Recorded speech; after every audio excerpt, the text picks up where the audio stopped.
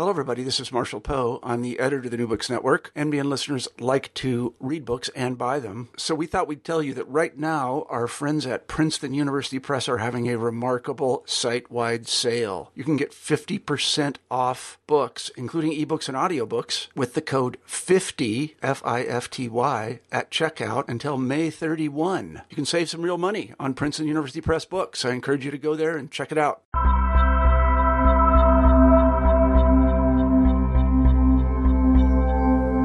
Hi, I'm Christian Peterson, and this is New Books in Religion.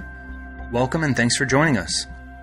I just finished talking with Vincent Goossaert and David Palmer about their wonderful new book, The Religious Question in Modern China, which was published by University of Chicago Press in 2011. Social phenomena that some people like to call religion has long shaped Chinese culture. In the 20th century, defining the boundaries of what constitutes religion has been central to the construction of a modern nation. In this far-reaching book, authors Vincent Goossaert and David Palmer help us tread the complex field of phenomena where religion is the central question. The question is answered again and again by intellectuals, politicians, and practitioners, each seeking their own objective in classifying particular social activities as religious or not.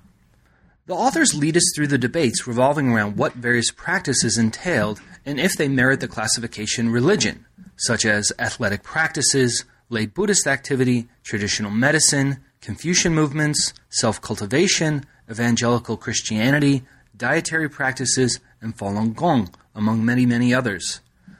Of course, the answer depends on who you asked and when. In this rich book, though, we are offered a detailed analysis of Chinese questions about religion, secularity, and modernity in a global world. We had a long and interesting conversation, so without further ado, here's the interview. Thanks again for listening to New Books in Religion. Welcome to another episode of New Books in Religion. Today I have the pleasure of speaking with Vincent Goossaert and David Palmer about a great new book, The Religious Question in Modern China, which was published with University of Chicago Press in 2011. Before we get into the content of this book, I was hoping that you could kind of give us a little bit of background on your training, how you got interested in studying Chinese religions, and then perhaps you could lead us through kind of how this book project developed. I guess my interest in Chinese religion began when I was an undergraduate at McGill University in the late 1980s and early 1990s. I was majoring in anthropology and East Asian studies, and I did my honors thesis on the Jesuits in China, and I had as my advisor Ken Dean, who is an eminent specialist of popular religion and Taoism in Southeast China, and I guess he kind of planted the seed of an academic interest in Taoism and Chinese religion. Although I must say that even earlier than that, when I was in high school, my good friend Elijah Siegler and I are currently co-authoring a book.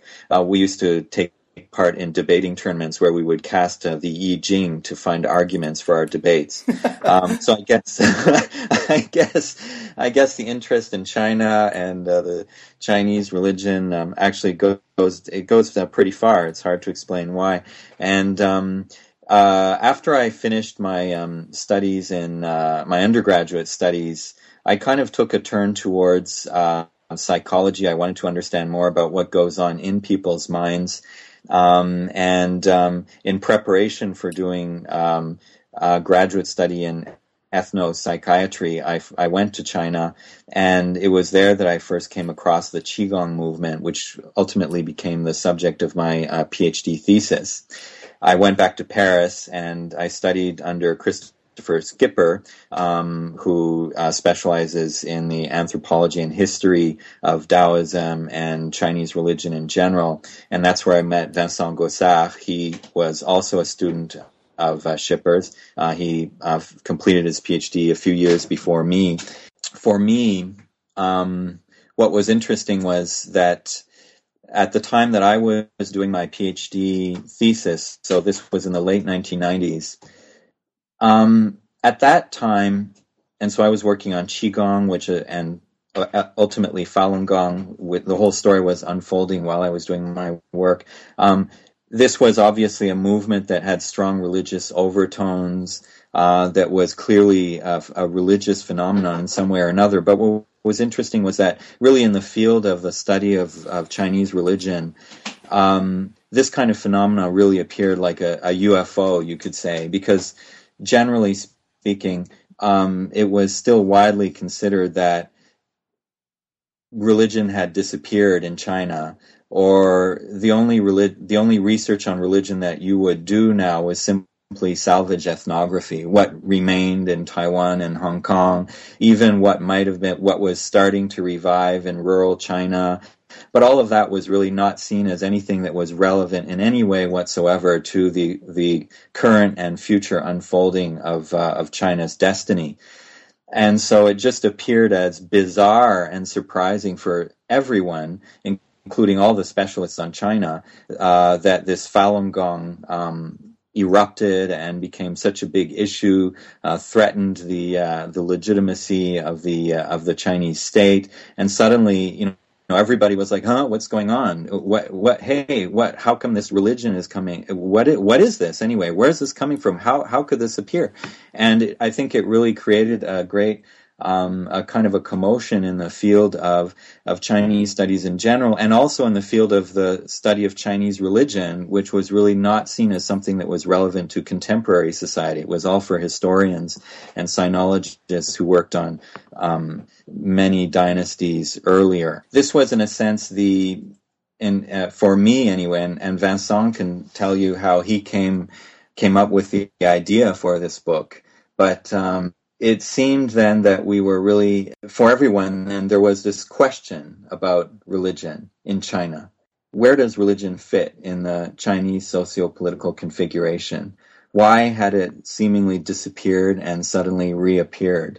And when we came to those questions, it was clear that there was a whole history of, in a sense, erasing parts of China's heritage, reconceptualizing things in certain ways, which blinded almost everybody, whether they were scholars or Chinese intellectuals or even most people in China, which blinded everybody to the deep religious structures of traditional Chinese society and the pervasiveness of religious dimensions to the modern evolution of Chinese society and to the continued vitality of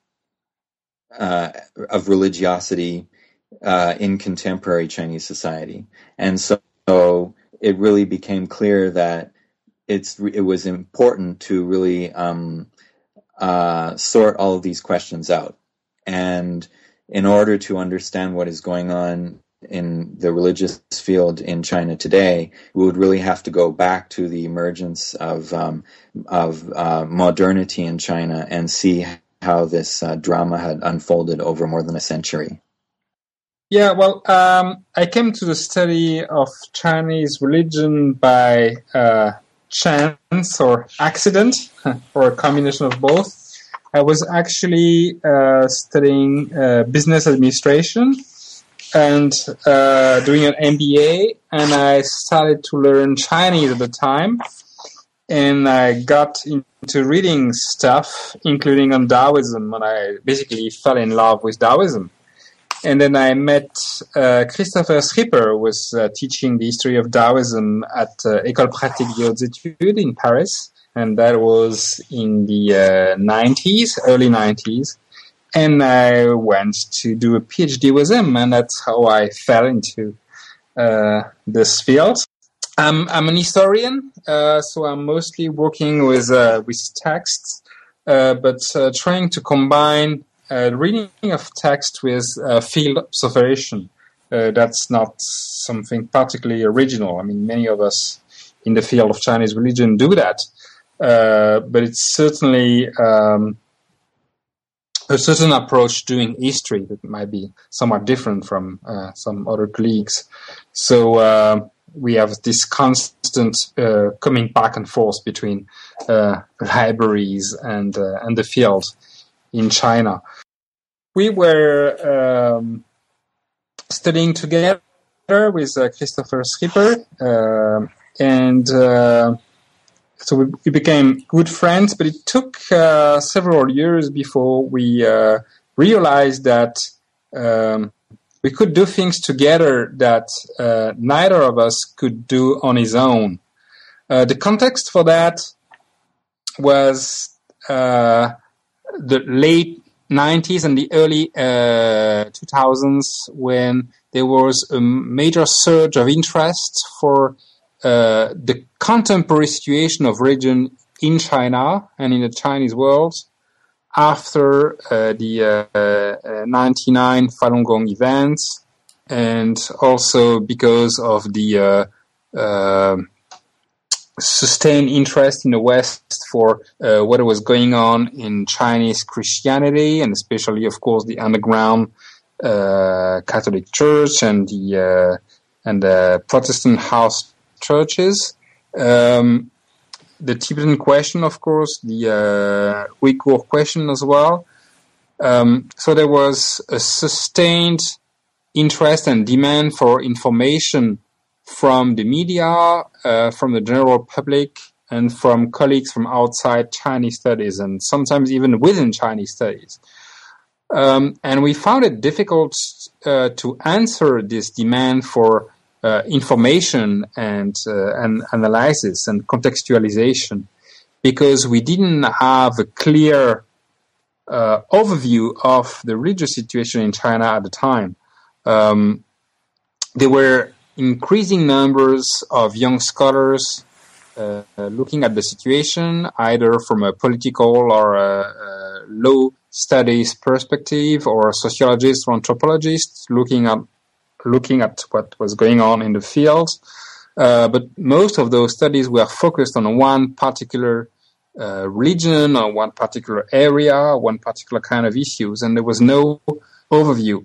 And in order to both meet the demand, the request of people in the media and also in diplomacy and other fields, and to help ourselves better understand what was going on, I came up with this idea to write a kind of short book summarizing what we knew about the situation of religion in China and trying to explain it from an historical perspective. And I very quickly came to the conclusion that that was not something that one single person could write, and we should join forces. But to write a book, fully write, co-author a book is something that is not common in our field. It might be common in other disciplines, but for historians or anthropologists, actually quite rare. And you need to be really good friends because you need to be able to criticize each other. And scholars don't take criticism of their prose very easily. Some do, but many don't, right? So you need to really build trust and to be able to tell things to each other. But it worked wonderfully well with David because he's both a great scholar and a great person. And we utterly rewrote and changed things that the other had written, and that was okay because we trusted each other, and we were sure that the results would be more than just the addition of the two, and that's what we were hoping for, and that's what I hope we have achieved. And anyway, it was a really great experience. It's very different from writing your own book, right? It's finding things that you had no idea you could write or conceptualize. Okay. Yeah, you both have done a great job. So thank you for your contribution. One of the best compliments we had is that people telling us we had no way of finding out which chapters were David's and which chapter were Vincent's. It's true. Now, you very consciously in the book don't employ religion as a thing that exists in itself. You talk about it as a contested category, and that's actually what much of the book is doing, is demonstrating this dialogue. So, but could you explain what you mean by the religious question, since this does have an actual historical background to it, but also kind of a theoretical purpose for you? Mm-hmm. So I guess at the book, in a sense, started as this question for us and as a question for scholars and so on. But in a sense, we could talk about this question, or how it operates in China at many levels. So when we talk about the onset of Western modernity in China, so the first religious question appeared, which was really the religious question as it is understood.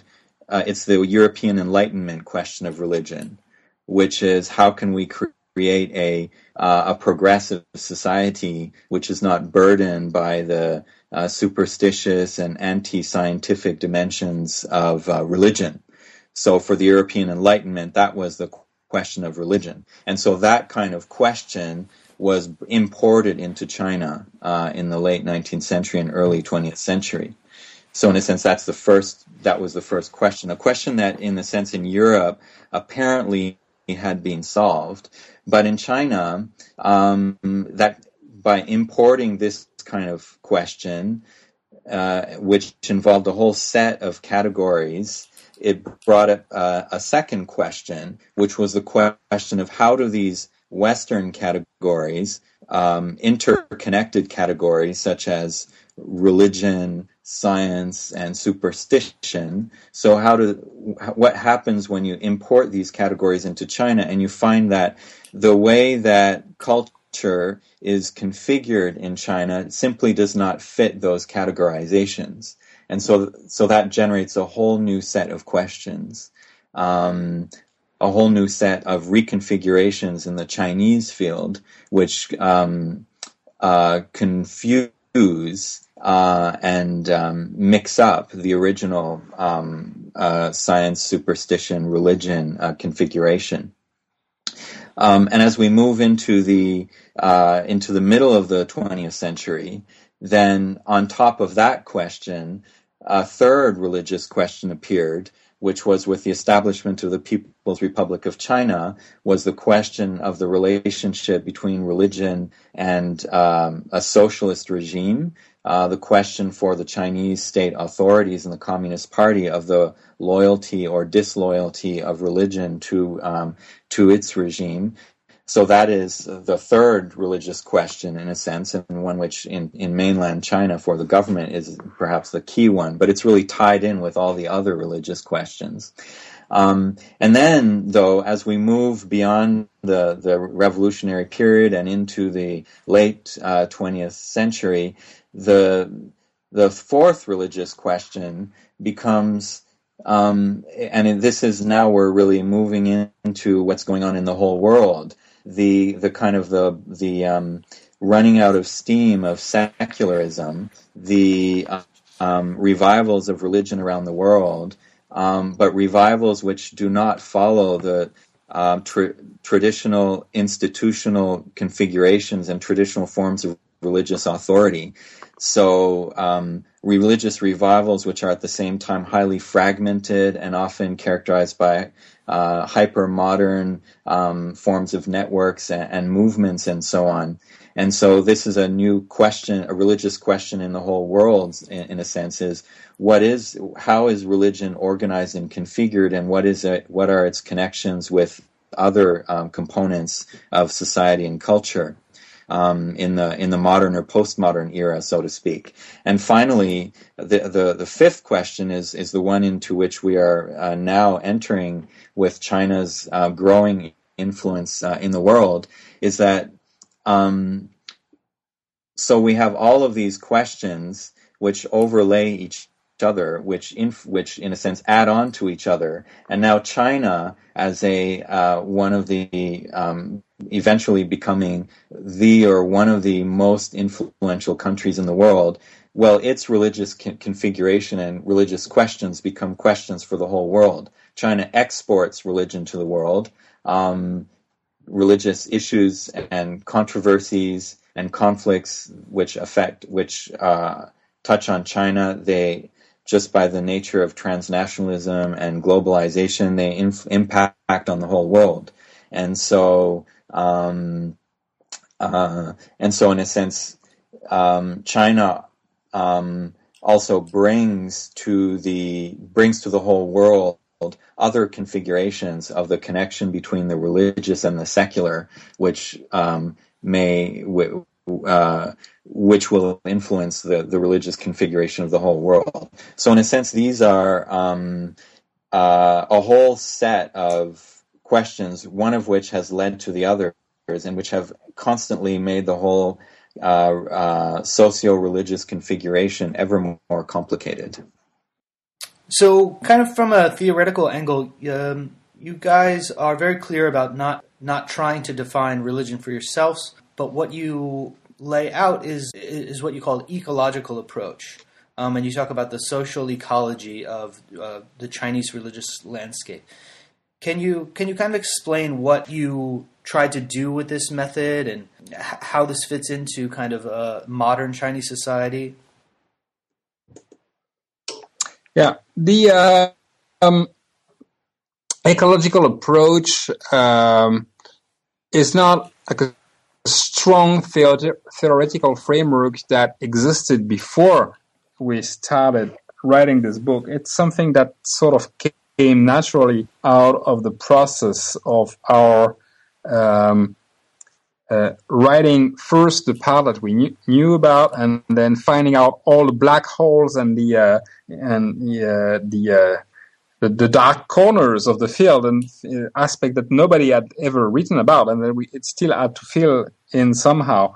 And we found that all these many elements that we need to put together like a jigsaw puzzle in order to get this overview of the situation made us realize that that's really, the way religious ideas and religious practices work in modern Chinese society is a very complex system with many different elements interacting with each other.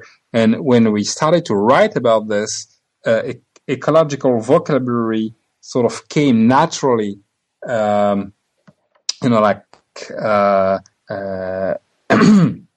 dynamic equilibrium and niche and that kind of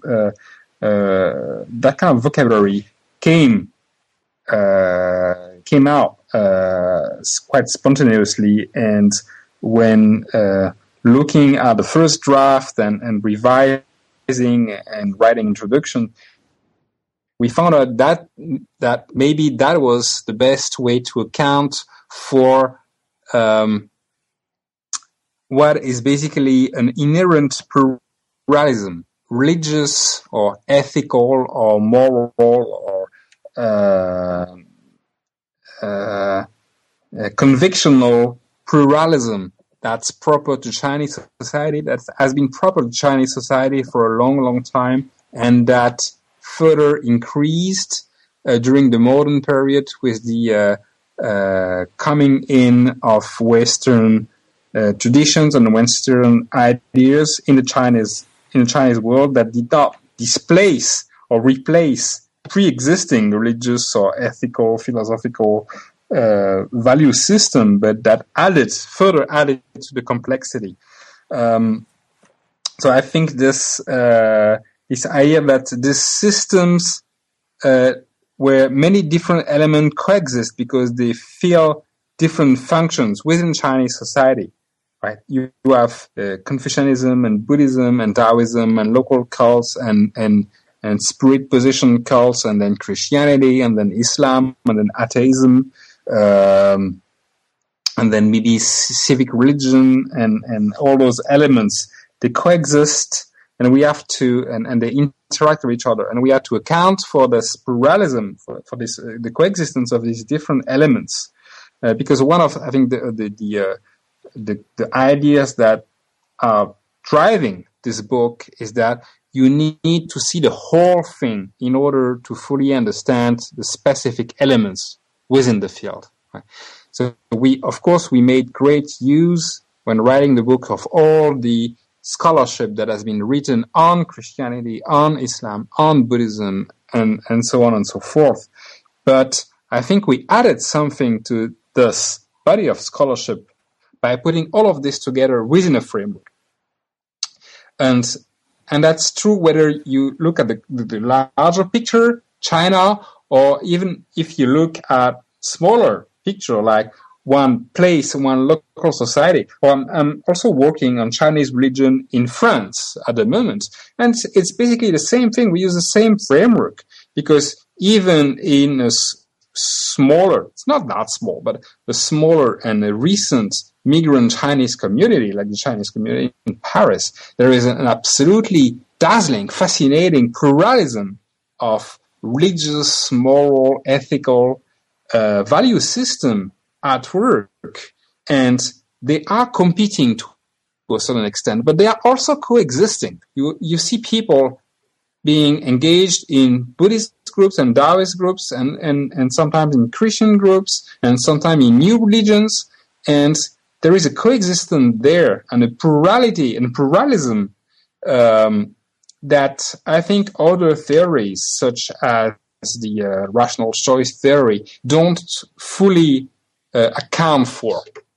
And I think the ecological framework that looks at the coexistence of these different elements within one complex system is better, at least has better potential to explain both this pluralism, this coexistence, and the evolution of a system that is never stable but always evolves when one element grows bigger or tends to have negative effects on the other related elements around it.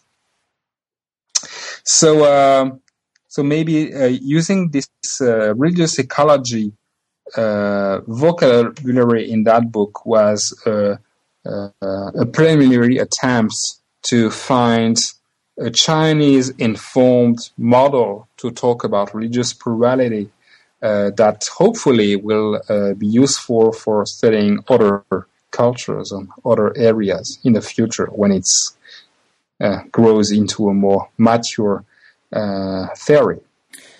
Now, one of the major things you do in this book, which I think everyone studying religion will benefit from, is you really demonstrate how kind of the deployment of these categories and their consequences plays out. So could you give us maybe kind of a bird's eye view of what the Chinese religious landscape looks like, and then how some of those categories are being implemented, such as religion or superstition or science or others? So I guess it's helpful to look at this historically. If we look at the traditional Chinese socio-political configuration and cosmology, so we see an integrated system which is not characterized by a dualistic dichotomy between the spiritual and the material, the religious and the secular, in which all social institutions, to some degree or another, were religious institutions. So the family, the traditional family in China, is a religious institution. The core of family life was ancestor worship. And so the core of a traditional Chinese home is a shrine to ancestors. The cult to the ancestors is really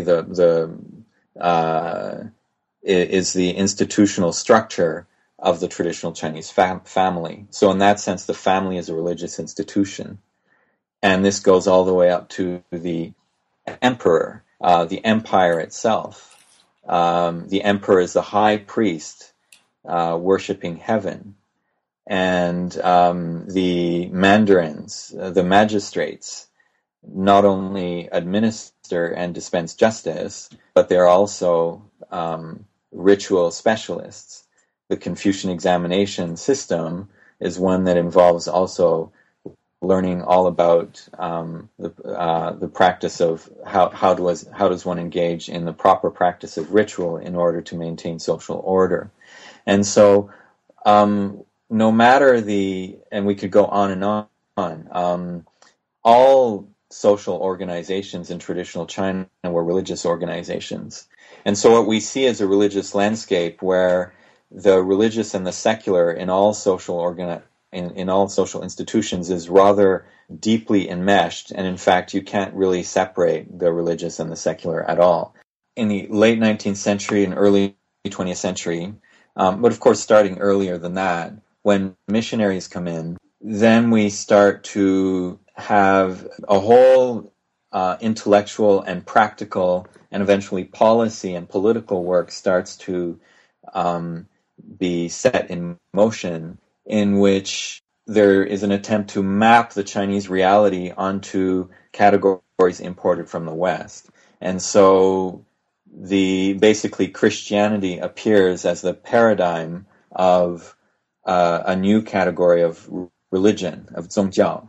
So now an institution which is has a strong self-identity, which is distinct from other social institutions. So this is Christianity, of course. This is not the essence of Christianity, but it's basically Christianity as the configuration of Christianity it's the 19th century configuration of Christianity.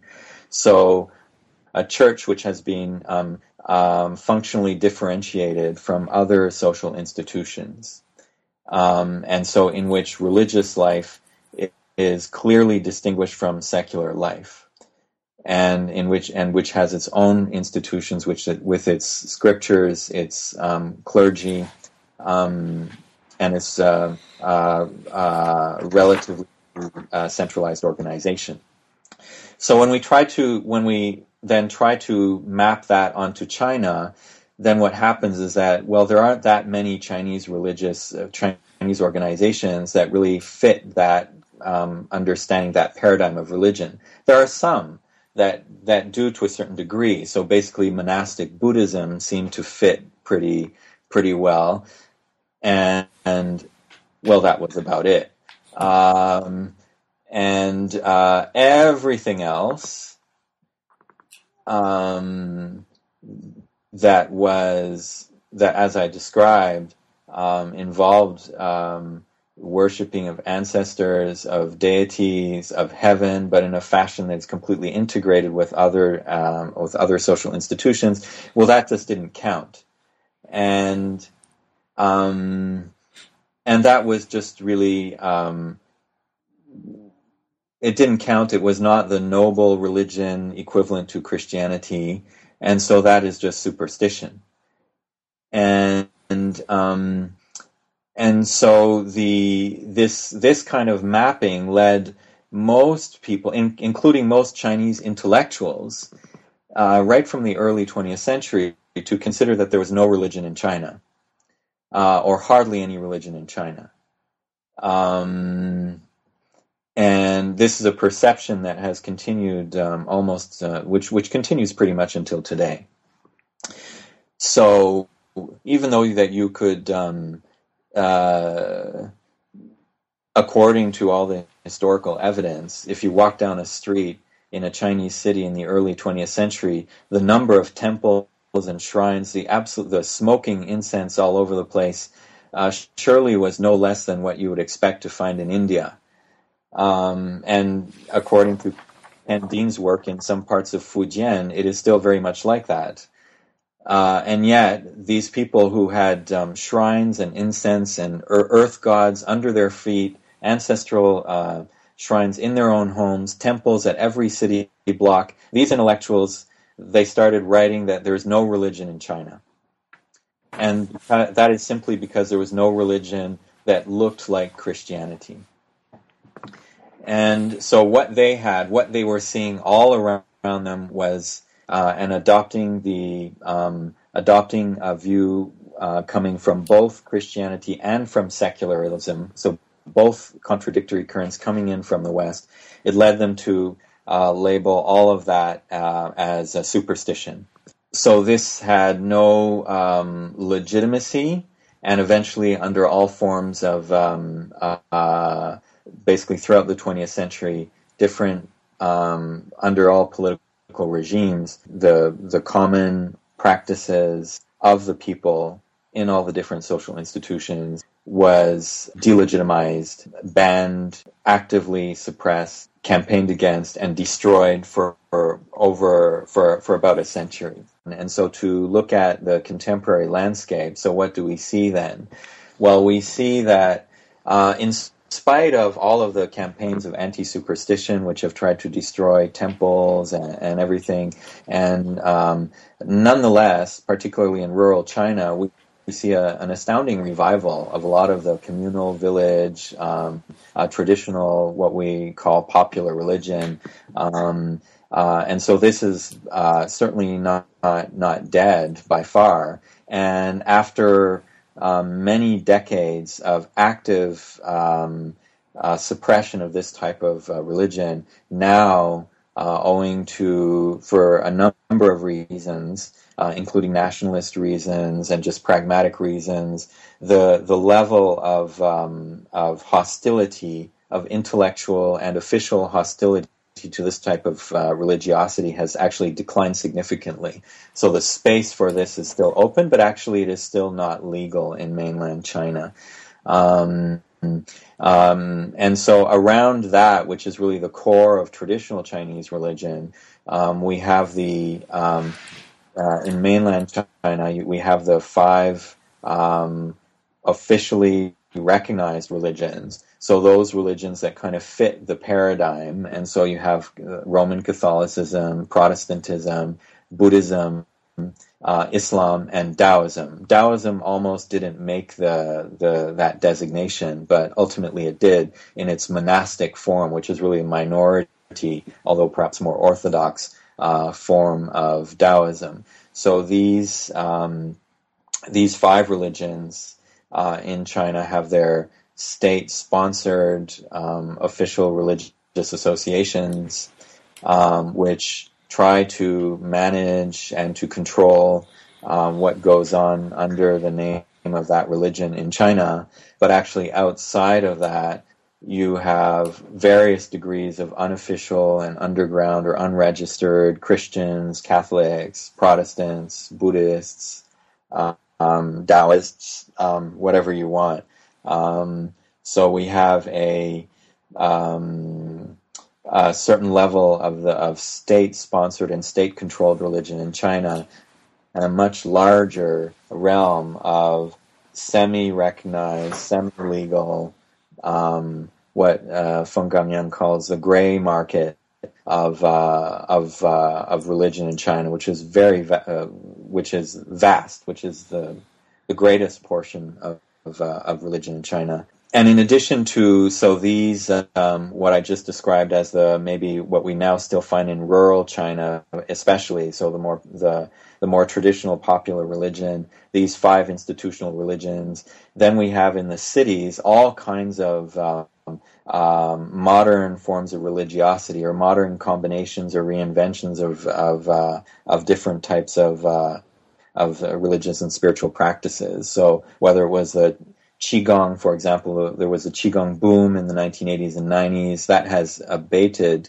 However, there are all kinds of other forms, whether various types of Buddhist study groups and Confucius scripture recitation movements, popularity of Tibetan Buddhism, growing Christianity, feng shui, all kinds of different practices are growing very fast in a highly individualistic, atomized urban configuration in China's cities. And they really don't fit under many of these don't fit under any category. You begin your kind of quest to figure out how social activity and social phenomena is classified within the Chinese situation in 1898. Can you tell us a little bit about 1898 and what's going on, and why this is the start for your investigation? Okay, I think I'm fully responsible for this 1898 thing, more than David, even though I think I successfully sold the idea to David. I came to the whole question of religious change in 20th century China, from the perspective of a historian who's mostly been working on 16th to 19th century history, and and that's what I'm still doing. Actually, this book is a kind of a foray into, really contemporary history for me, a little bit away from my basis at times, and from my research experience on late imperial China, is up to the late 19th or very early 20th century, we have this clear vision of a country that is covered with temples.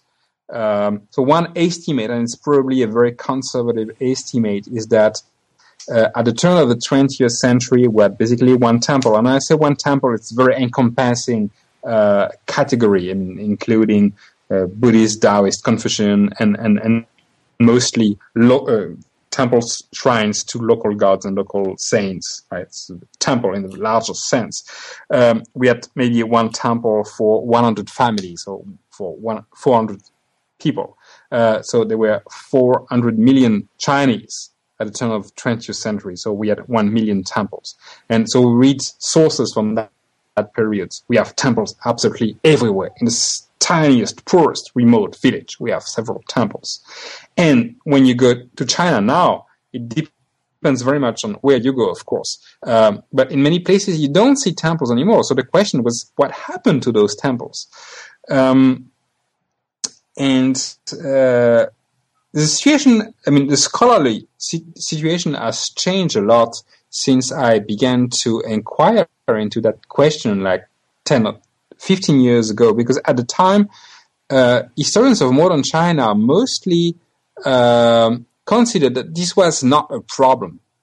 China had to modernize, it had to westernize, and so it had to do away with traditional values and traditional society in order to make way for a modern country, with its educational institutions and state building institutions like police posts and so on and so forth.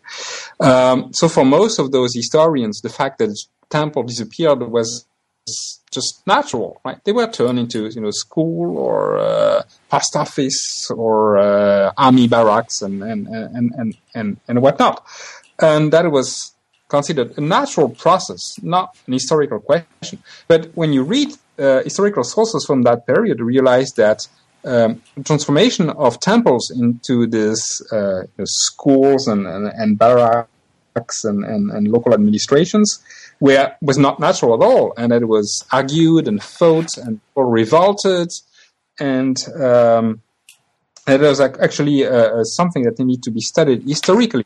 Why some reformers choose to turn temples into schools, and why people resisted, and why in some cases that could be negotiated, right? Like sharing the temple into one part for worship and one part for schooling the local children, and why in other cases this no agreement could be met, and the situation was solved by outright conflict and one party winning over the other by mere force. So I try to understand that process, and in order to understand what happens to this very religious society that I was studying for the 19th century, and what happened to it during the 20th century.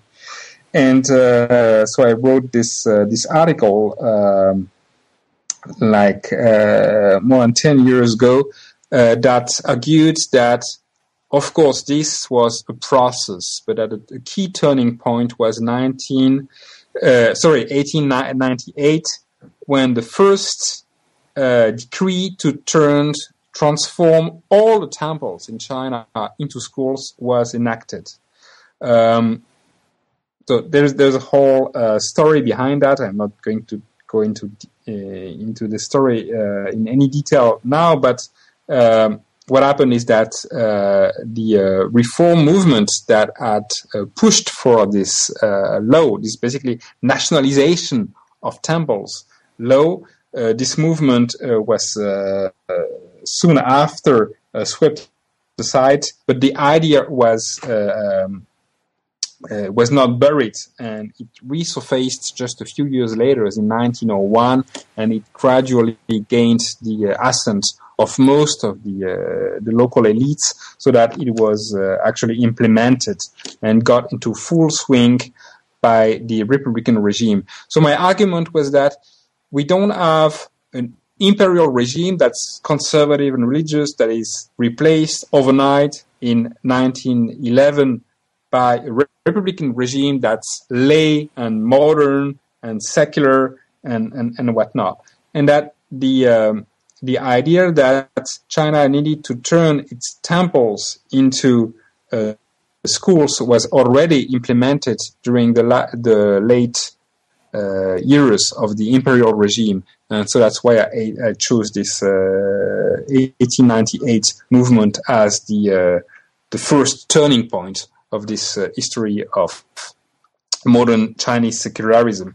But at the same time, I also wanted to suggest that it was not natural for those reformers that are trying to implement it. And when the edict to turn temples into school was proclaimed on July 10th, 1898, it was received in the newspapers at the time as a declaration of religious reform, not just as a convenient way to find resources, I mean money and space, to build the modern schools that a modern China needed. And it was argued and resisted, and that still now the question of how local society should be organized and whether it needs temples or not, and what's the place of worship and ritual in local society, it's still debated. And I mean, the question that was open then is not closed. Yeah, a large part of the book you focus on these things that people don't generally study when they study religion. So maybe you could talk a little bit about how these fit in. So you talk about things that are classified as culture, things like martial arts and Chinese medicine, and historically, if these things are not separated from what are at the time being classified as religion, for what purposes are they being classified, these other things, or how does this kind of play out in sifting out what is what during the 20th century? Right. Yeah, I mean, people always ask, like, why are you talking about Chinese medicine here? Why are you talking about martial arts? Why are you talking about Confucianism? Why are you talking about all these things? That's not religion. But that question itself, that's exactly the kind of question which leads to the divisions that I was just talking about, between not only the religious and the superstitious, but the religious and the cultural, the religious and the scientific, the religious and the medical, and so on. If we look at something like, well, let's look at, for example, Chinese medicine and martial arts. These two sets of practices are actually based on a single common cosmology. And the ontology at the root of Chinese medicine and of martial arts is really one that can only be described, if you wish, as metaphysical. Involves connecting with Tao,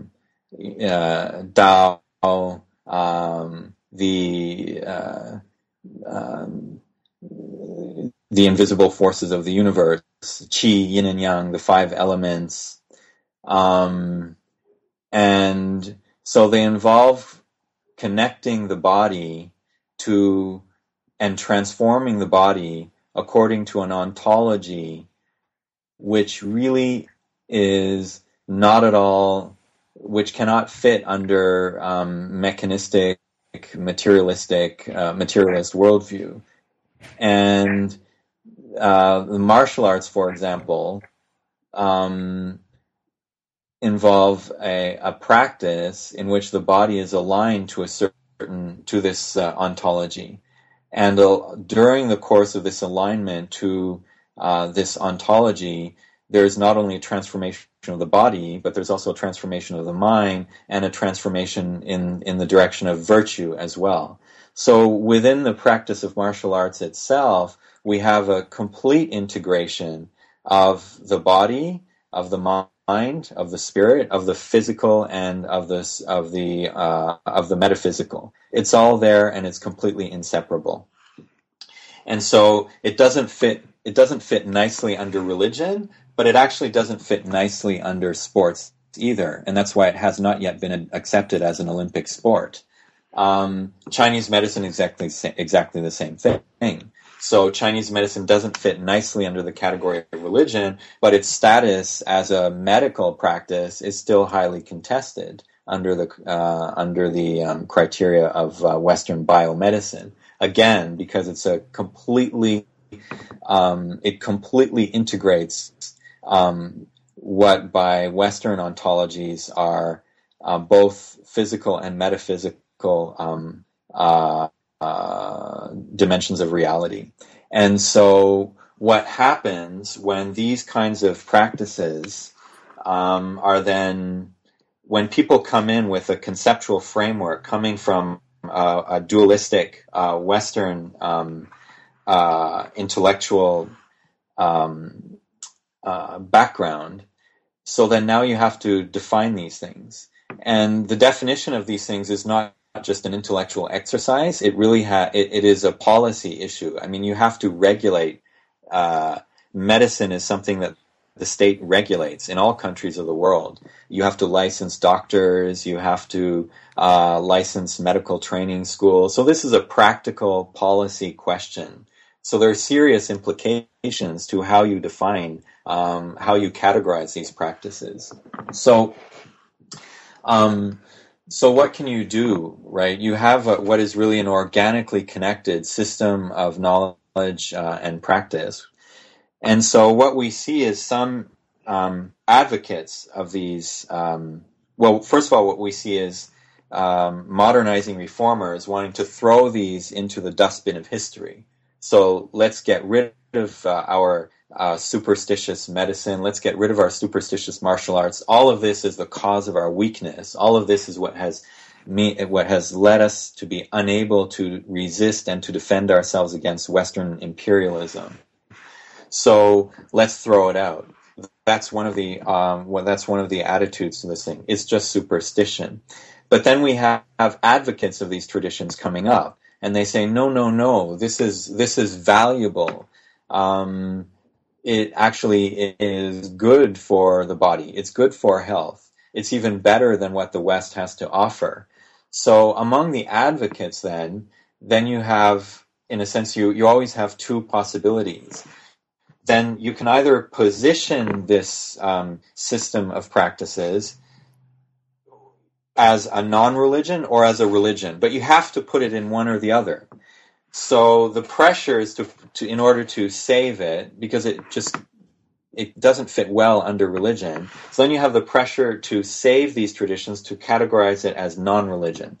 And so a whole process is set in motion where you try to eliminate all of the non-materialist ontologies, cosmological foundations of these practices, or hide them. You either eliminate them or hide them, and you turn it in. You turn Chinese medicine, or you turn the martial arts into something that is simply for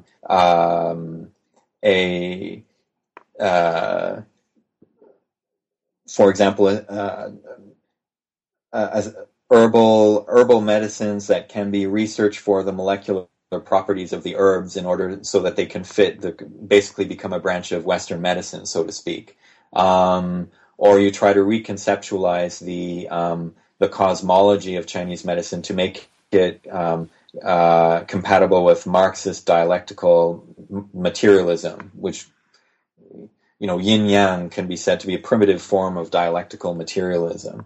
So you basically redefine the whole tradition in secular terms. So you could do that with Chinese medicine, you do it with martial arts, you do it with the Qigong. But then what ends up happening, though, is that it's impossible to completely remove that core, that ontological core, which is something else. It's not, it's really, it just doesn't fit in the materialist or mechanistic worldview. And so these things, they keep coming out again. They reappear at unsuspected moments. That ontological core reappears, and the boundaries between the religious and the secular become blurred again. So that's one of the options, and the other option is to do it the other way around, to turn it into religion. We in terms of Chinese medicine and martial arts, that option hasn't been the most commonly chosen option, but we can see this divide very clearly in the case of Confucianism. So again, Confucianism completely integrates the religious and the secular, but now there are debates that rage on and on about whether Confucianism is a religion or is it not a religion.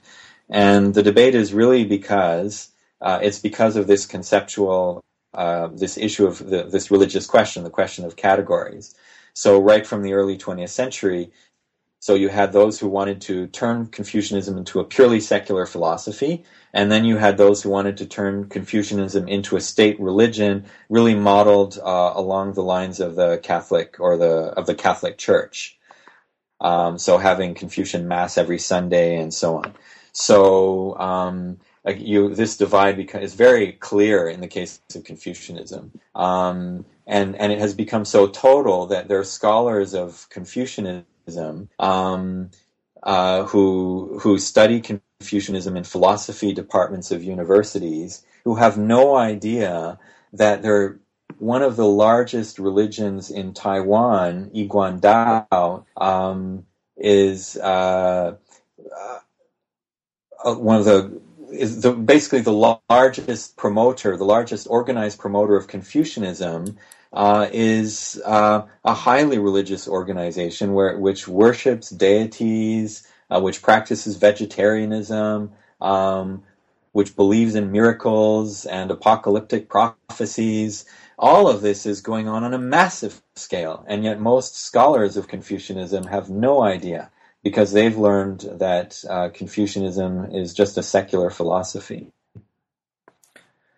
From the late 70s to today, you talk about the reconstruction of temple life. Can you tell us about the factors that led to the resurgence in temple-based communal practices, how temple-based practices shape contemporary identities? There are a number of factors that vary very much from one place to the next, and even the extent of the temple reconstruction movement is extremely different. I mean, you still have some counties especially in northern China, not only there, where the local cadres and local officials are still very conservative in their views and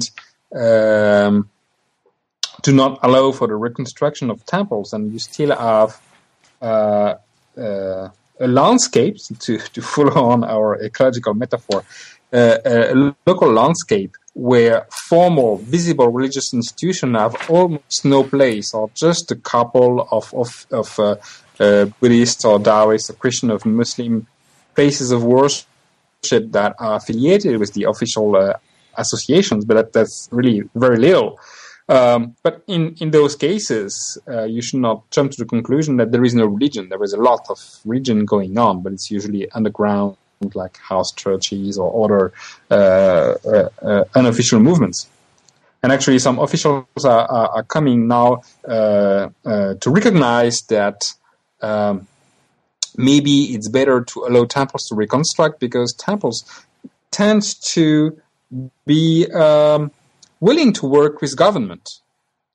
as long as they are given enough, space to develop and do their own activities, they tend to be supportive of local government and to collect money and to help the government. I mean, setting up charities and helping the poor and so on and so forth. And in some other parts of China, local governments are now very flexible and pretty easily give authorization or at least tolerate the building or rebuilding of local temples. So the situation is extremely varied. And of course, if you extend that to the Chinese world in general, I mean, if you include, and that's one of the things we try to achieve in that book, is to not just look at the People's Republic of China, which is, of course, the most important part of the Chinese world, but also taking into account Taiwan and Hong Kong, Macau and Singapore and Chinese communities in Southeast Asia and in Europe and North America and now in Africa as well. And to look at the circulation of people, of ideas, of practices, right? So when you look at the situation of temples in those different parts of the Chinese world, you realize that, and first, I said there is a huge and fascinating diversity, but also very strong resilience. You have places where temples have been destroyed as early, long before the communists ever appeared on the scene. You have places where temples were destroyed in the 1910s, right? But the resilience in the sense that people still remember where the temple was, how it looked like, what were the gods inside the temple like, what were the festivals, who played what role in the festivals. And you have festivals that have not been organized since the 1920s or 30s and that resuscitate now.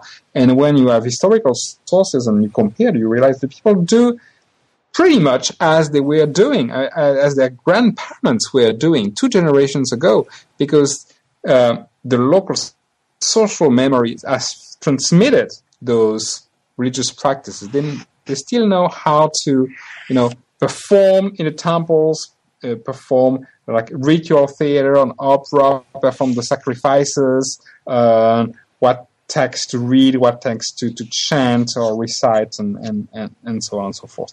So there is a very strong memory because these things do mean an awful lot to local people because they are about their place in the China's world, their place in the whole universe. They are about moral order. And the question of morality is central because temples are also places that legitimate a local community and where leaders can find their own legitimacy. And that's the reason why many of the temples that are being reconstructed now are not, even when they are not officially recognized or authorized. And that's the case for most of the temples that we can visit in China today. They are not authorized, but they are tolerated. But they are not civil society against the state. That's a major mistake that some people would, when they are confronted with that phenomenon, that they might do when thinking of Western models. People, they disapprove of state crackdown on a religious practice, and they reconstruct their own temple, even though the government does not allow them to. But that's not the case at all. It's not civil society against the state, because the managers, the leaders of the local temples, they are very often local cadres, like retired party secretary. Because first, these people have the social networks and social know-how to organize, collect money, get tacit authorization from higher authorities in order to get a temple going and festivals going. And second, those active or retired local officials or cadres manage temples because temples embody a sense of common good. Temples are there for the whole community's welfare, for praying the gods, for the welfare of the community, like good harvest, fair weather, avoiding disaster or pestilence, but also about maintaining cooperation between the different segments of local society, because it's encompassing. And they are about honesty, because you can embezzle public money when you're an official, but if you serve in a temple community and you embezzle temple money, then you run the risk of being punished by the gods. And the gods don't take that kind of behavior lightly, right? So there is a general social trust toward temples, and that's why some sociologists and political scientists have observed that people are much more willing to give money to temples, for temples to manage provision of public goods, than they are of paying tax money and entrusting local government to provide the same kind of public goods. So these temples are still, as they have been for centuries, they are still about the welfare of the public community and redistribution of resources. Even though we certainly don't want to say that things have not changed and the temples are exactly the same and play the same function as they have been doing for centuries, because there are also been major changes. I mean, the kind of local elites that were controlling temples in the 19th century don't exist anymore, right? So the social makeup of temple communities have changed, and also their economic basis. Temples used to own an awful lot of land and property. In many parts of China, religious institutions controlled a very large proportion of the land. That's not the case anymore. I mean, land has been confiscated in the 20th century, and it has not been given back. Right. So temples have adapted. They have adapted the social makeup of their leadership and the community supporting them, and they have adapted to the new capitalist economy. But they still embody these old ideas of common welfare and public good. Now, one of the kind of final issues you address in the book is this issue of ethnicity, political allegiance, and I guess turmoil, right? So we think of Tibetan Buddhism, we think of Islam. Could you talk a little bit about how this fits into the book and for what purposes you're talking about it? Right. Actually, right. The issue of ethnicity is that's also a very interesting ingredient into this into the mix. So China being a multi-ethnic, having been a multi-ethnic empire, now a multi-ethnic People's Republic, includes ethnic groups with different religious identities. And going back to this issue of the religious question, for some of these ethnic minorities, particularly in Western China, or some of the largest borderland ethnic minorities, so the Uyghur in Xinjiang, the Tibetans, the Mongols, the Dai, they all basically, you have a correspondence between one ethnic group and one religion. So in a sense, there's no religious question there. It's an easily identifiable religion. It has a name. So the Uyghurs are Muslims, the Tibetans are Tibetan Buddhist, the Dai are Hinayana Buddhist. It's clear. One ethnic group has one religion, and that religion is easily identifiable. It's one of the world religions. So the issue of identity, the religious identity of ethnic groups, in a sense, is pretty straightforward according to a certain way of looking at things. But for the Han Chinese minority, again, going back to this issue of the religious question, that's not the way it works. There is not a single easily identifiable religious tradition to which the entire Han population identifies with, which is not to say that there's no religion there, but the religion is organically integrated to the entirety of social life. It is not a separately identifiable single religious tradition. So religious identity per se has not been an important part of the national identity of the Han Chinese. Now, the implications for this are that while as the majority ethnic group, trying to establish its control over minority ethnic groups living in the borderland, highly strategic borderland areas, which cover more than half of China's landmass, placating the religious identities and sensibilities of the ethnic minorities has been a very important part of China's ethnic policy for a very long time. Now, so what we've had is a bifurcation here where while the Han Chinese intellectuals and politicians were actively involved in campaigns to destroy their own religious heritage, however, in dealing with ethnic minorities, they, in a sense, they almost engaged in the opposite policy, in affirming that an integral part of the identity of these ethnic minorities was their religion. And so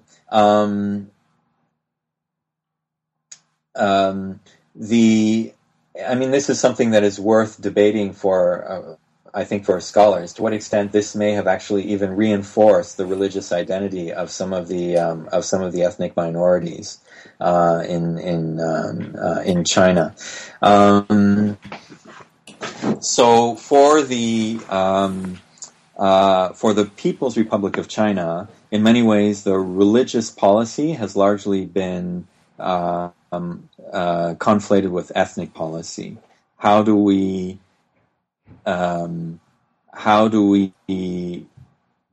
deal with the religious dimension of ethnic groups' ethnic identity? And so this has had both positive and negative impacts on certain ethnic groups in terms of how they can live their religious life. So I think a good case in point is the case of Islam, where the argument could be made that in the case of the Hui Muslim minority, so the Hui are are now defined as an ethnic minority in China, but basically they are Muslims who are largely outside of their Islamic culture, are very similar to the Han Chinese. They speak like the Han, they look like the Han. They are also dispersed throughout China in different urban centers, and very well integrated into the larger Han society. And so for these people, the religion, the Islamic religion, has been the main marker of ethnic identity. And so for these people, practicing Islam has been politically understood as really practicing their ethnic customs. And so there has been much more leeway for the practice of Islam by the Hui and some other minorities than there has been for perhaps any other religion in China. So in a sense, that has been very positive for the Hui in their religious practice. But for the Uyghurs, for example, it might be the opposite situation, where their Islam and its transnational connections, the assumed connections between Islam and separatism have really led to harsh restrictions on the practice of Islam by the Uyghurs. So I think that in terms of ethnic groups in China, we really have a bifurcation with the Han in that in the management and the identity construction of ethnic minorities, religion has always been a key part of that kind of construction, and that's been an element of the construction of ethnic minorities' identity, which has been actively, in a sense, the state itself has actively participated in that construction, but which is something that has definitely not been doing in terms of its own construction of the identity of the Han people. Now, there's so much in this book that we really didn't even scratch the surface. But one of the real strengths of both of your research is the depth in sources that you guys have examined. I'm wondering if, from that vantage point, you could give us a sense of what you think we should be doing in the study of Chinese religions. What directions can we go? What perhaps have we been doing too much? What have we not been doing enough? I think we've been trying to fill in this sort of jigsaw puzzle, trying to give a comprehensive picture of this field, this very plural, diverse field of Chinese religion.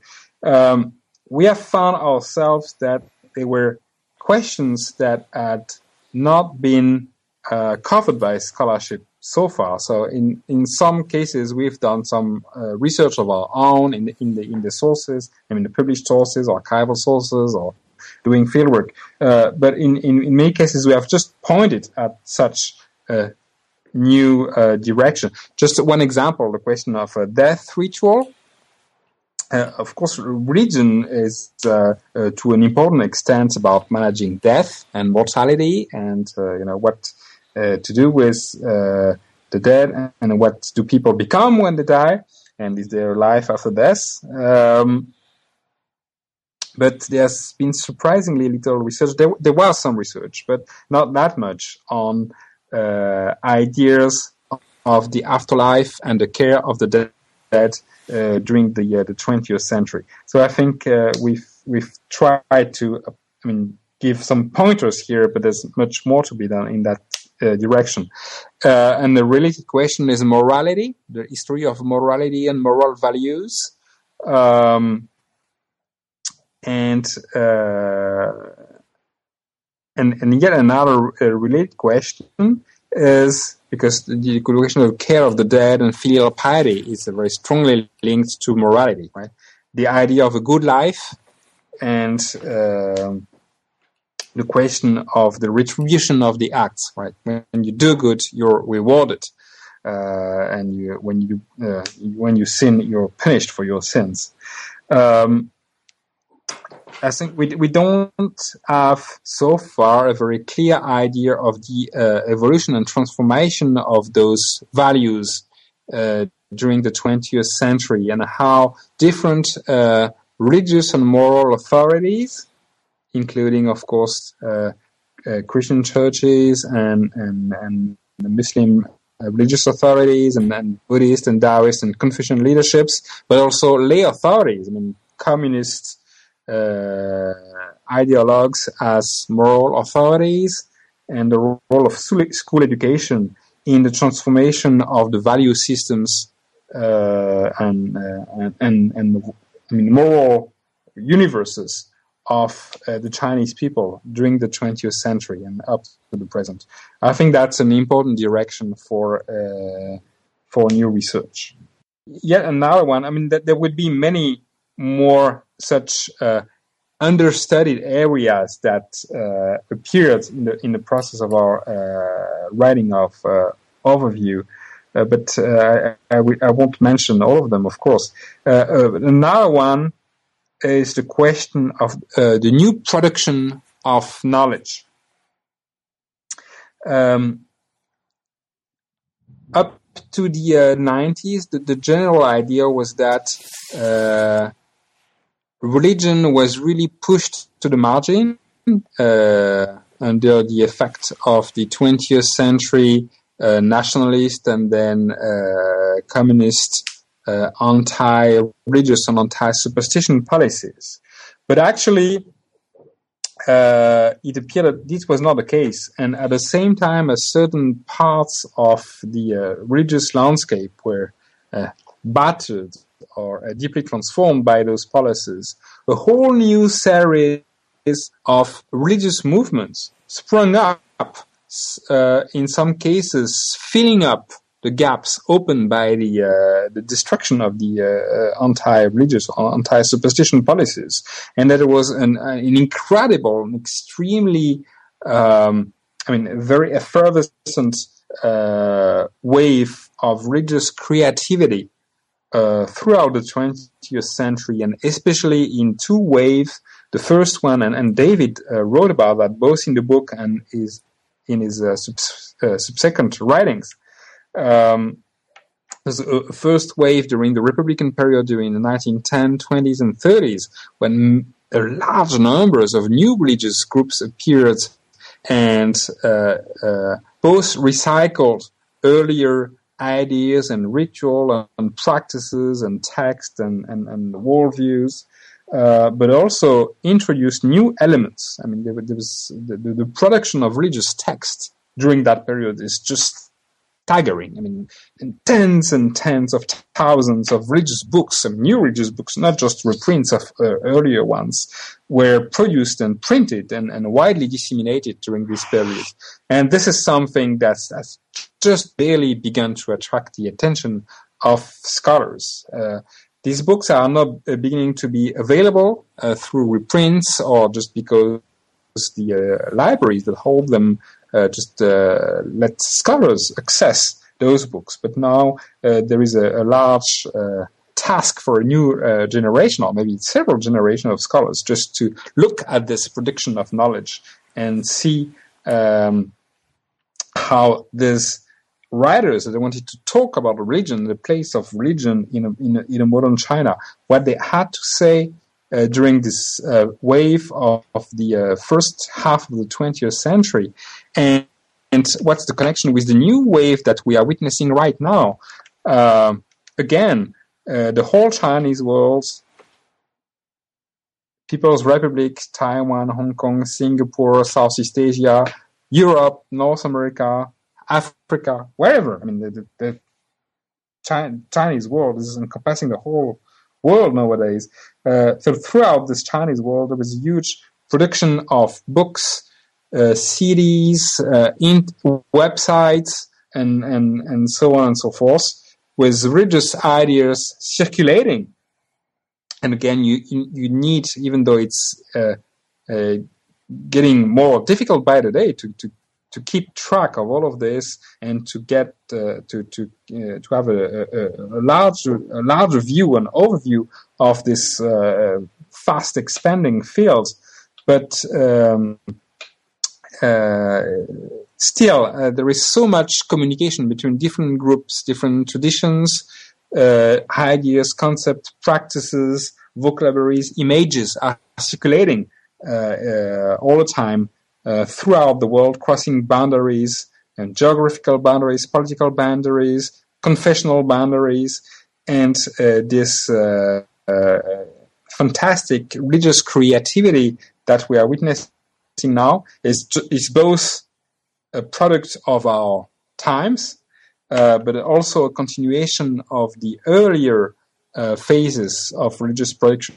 So there is a continuous production of books and ideas that is a whole field of study in itself. And I think there's a lot to be done there for many young scholars. And last but not least, this Chinese production of religious knowledge is also increasingly affecting non-Chinese people. And we see that in the West. It's very, I think, visible here in France, but it's really just as much the case in North America or other parts of the world where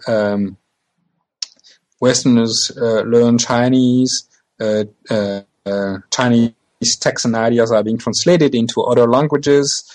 Images don't necessarily need translation.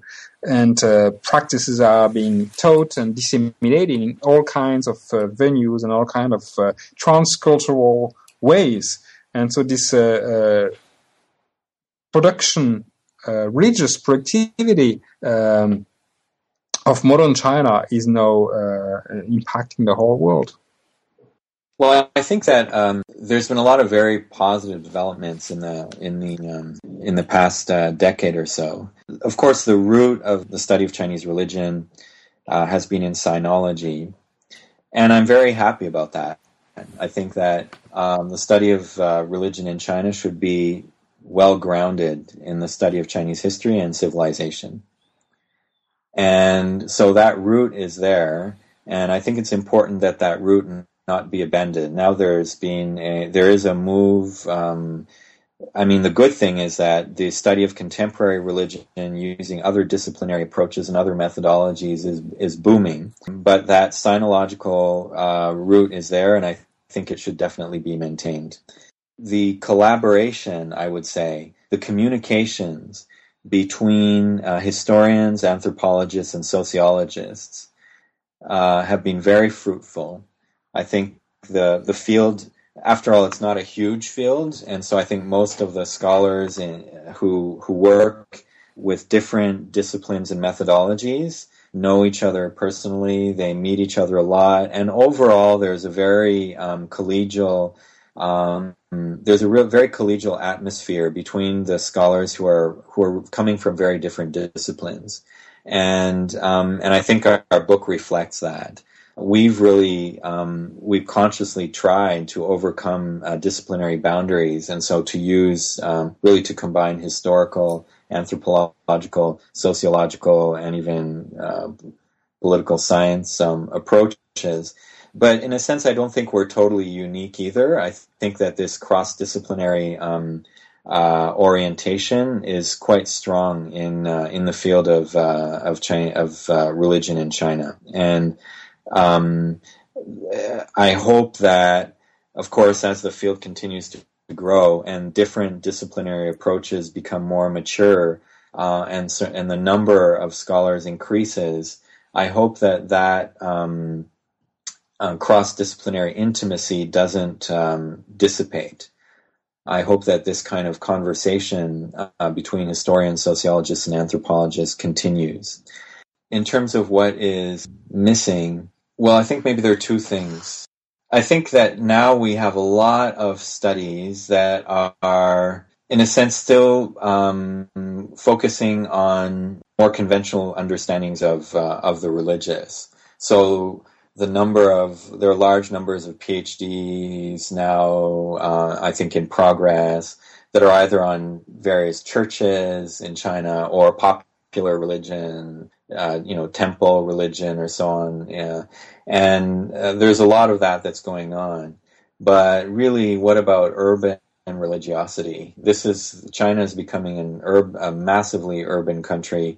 And it's a laboratory where anything goes. And I think that more studies of what is going on in terms of the hyper-modern inventions and reinventions of religion in urban settings, I think still more work is needed. And again, this often really it transcends the boundaries between the religious and the non-religious. So whether you're looking at self-help, success literature, themes in film, the growth of psychology, other forms of the reconfigurations of Christian piety. I mean, there's just so much going on. And all of this is in flux. It's hard to define, and so it's not so easy to construct an object of research. But I think that there's a lot going on there that could still be researched. I think also is in the level of theory. I think the sociologists, and now speaking as an anthropologist, I think the sociologists have done a lot of great work in bridging the gaps between sociological theory, or particularly the theory of the sociology of religion, So Western-derived theory of sociology of religion and the Chinese situation, more subtle understanding of how Western-derived theories in the sociology of religion do apply in China, and very well sometimes, and don't apply in other cases. So I think there's a certain level of maturity there, which is gradually emerging, helping to theorize what's going on in religion in China, helping to put it into dialogue with what's going on in the rest of the world, and yet not falling into some simplistic universalisms. So I think that's been overall a good trend, although I think that the sociology of religion in general could really benefit from other theories outside of the sociology of religion. Sociology of religion seems to be trapped in debates between, the secularization hypothesis on the one hand and the religious market theory on the other. And actually there's so many other really interesting theories in sociology which could be fruitfully applied to religion in China.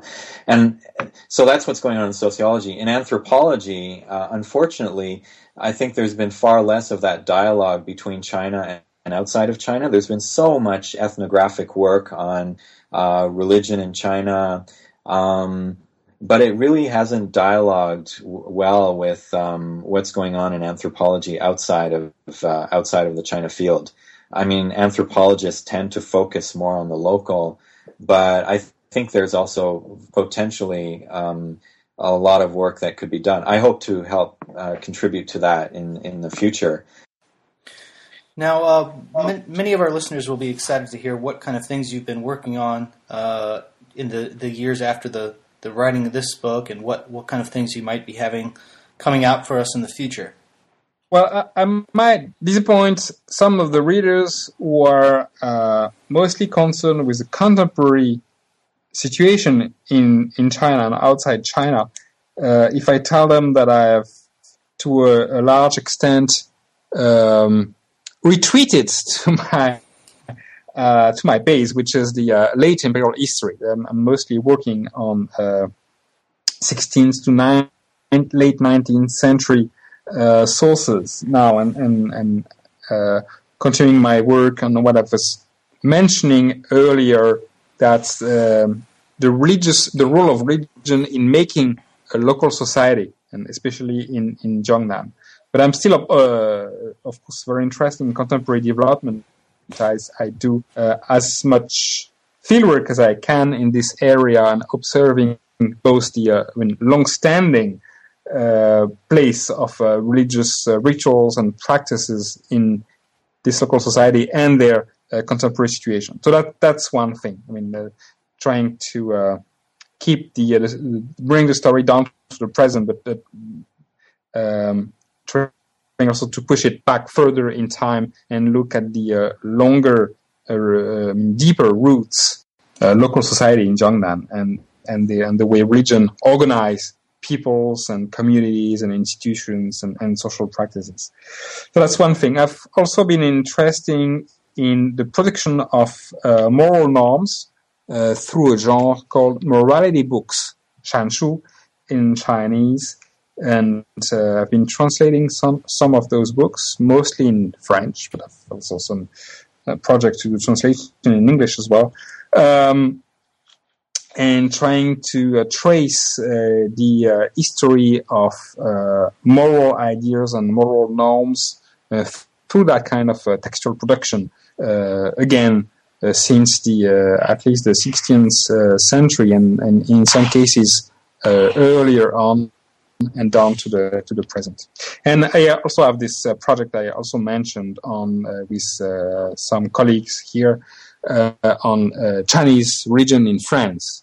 France is the largest country for Chinese migration in Europe, so we have a large community, and there was new temples or places of worship or religious communities being established almost by the day. So it's also an occasion to do fieldwork in China without having to fly to China. taking the subway or the bus or cycling around. And so I think that's a new perspective and a new take on what is Chinese religion, what is the importance of religion in Chinese societies and social organization and ideas of community in the specific context of migration.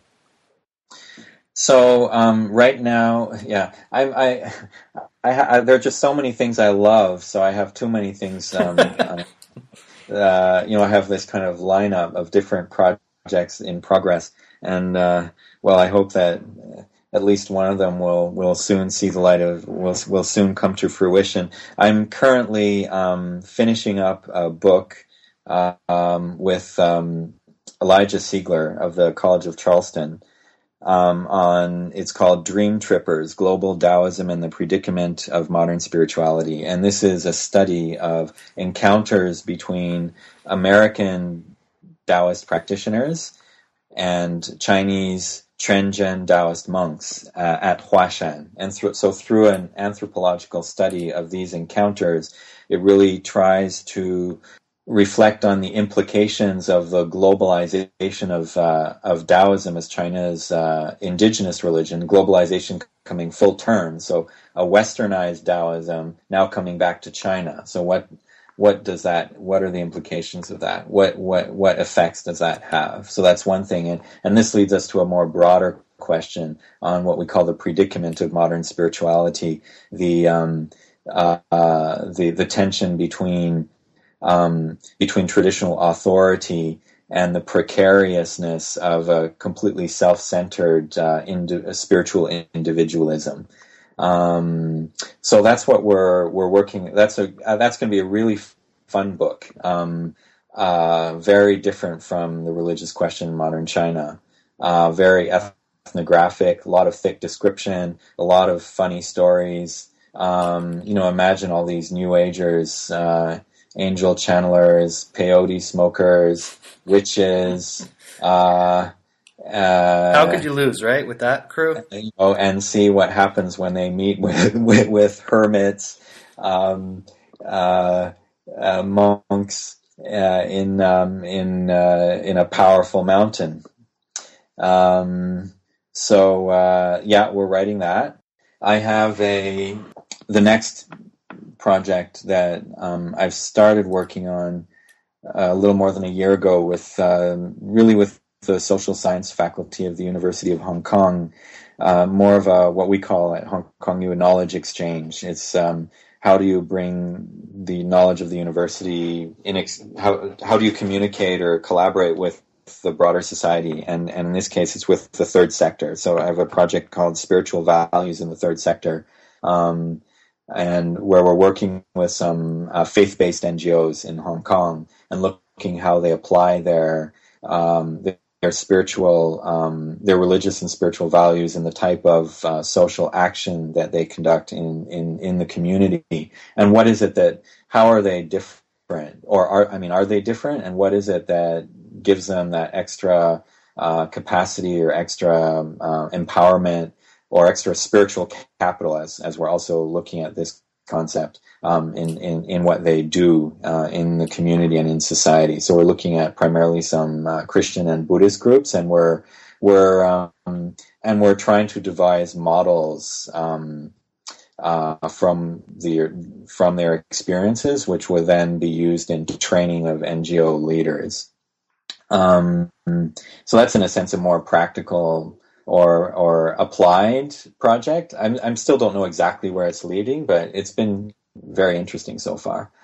And I also have a project which is more in classical ethnography and anthropology of a ritual tradition in northern Guangdong province, which combines Lushan Taoist and Xianghua Buddhist ritual traditions. And it's going back to the ethnography of traditional religion in Chinese villages. And I guess what I hope to do with that is really engage with some of the newer developments in anthropological theory and see how we can really bring the Chinese material on Chinese, the ethnography of Chinese religion, really bring that into the theoretical discussions in anthropology. Great. Well, we look forward to seeing more of those. And thanks again for joining us and giving us some of your time. Thank you very much, Christian. You've been listening to New Books in Religion. That was my conversation with Vincent Goossaert and David Palmer about the religious question in modern China, published with University of Chicago Press in 2011. Thanks again for listening.